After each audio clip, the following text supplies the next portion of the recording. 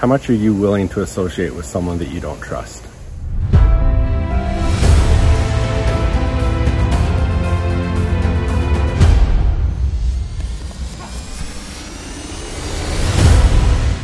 Hey, welcome back. Jeff Hagee, Daily Success Strategies. Thanks for being with me today.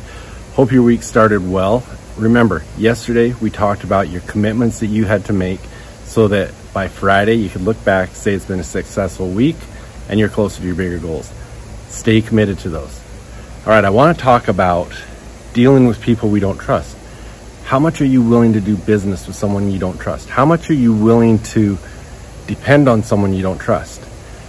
When you ask someone to do something and they commit to it, but then they don't do it, what happens to your level of trust?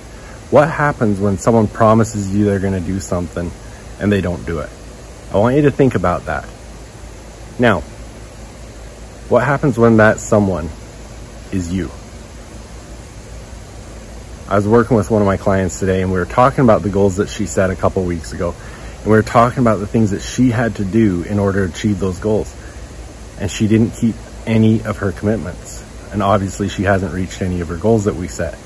So look at yourself. When you set your goals, when we talk about things yesterday, when we said, what do you have to do by Friday to ensure that you have a good week and you're closer to your bigger goals? What are the commitments you made to be held accountable to so that you could get to that point? How are you going to ensure that you keep your own trust and you do those things that you committed to? Because losing trust in yourself, losing faith in yourself is a negative spiral downwards. You've got to be able to stay committed to what you need to do. And you've got to understand your why behind each thing to keep you motivated to do those things. Now, when you set your goals, that's what we do in our momentum series. Go to jeffhagee.com/momentum, get my free momentum series, because we figure out what your why is, what your purpose is behind each goal, so that you can figure out why you're doing those things and stay committed. Because you're the last one you want to lose trust in.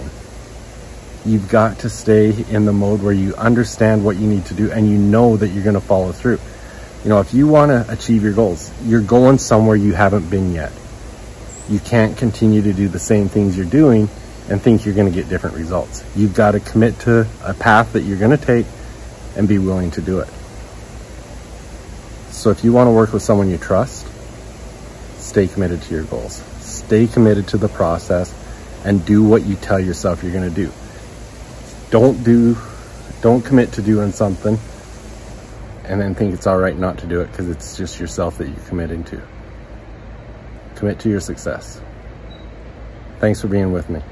If you want help with this, send me a DM or email me at jeff@jeffhagee.com. Let's jump on a strategy session. Let me help you make sure you have that path so you can really reach that peak performance that you're desiring. You just got to put the right strategies in play. You've got to do the right things and understand what you need to do to get there.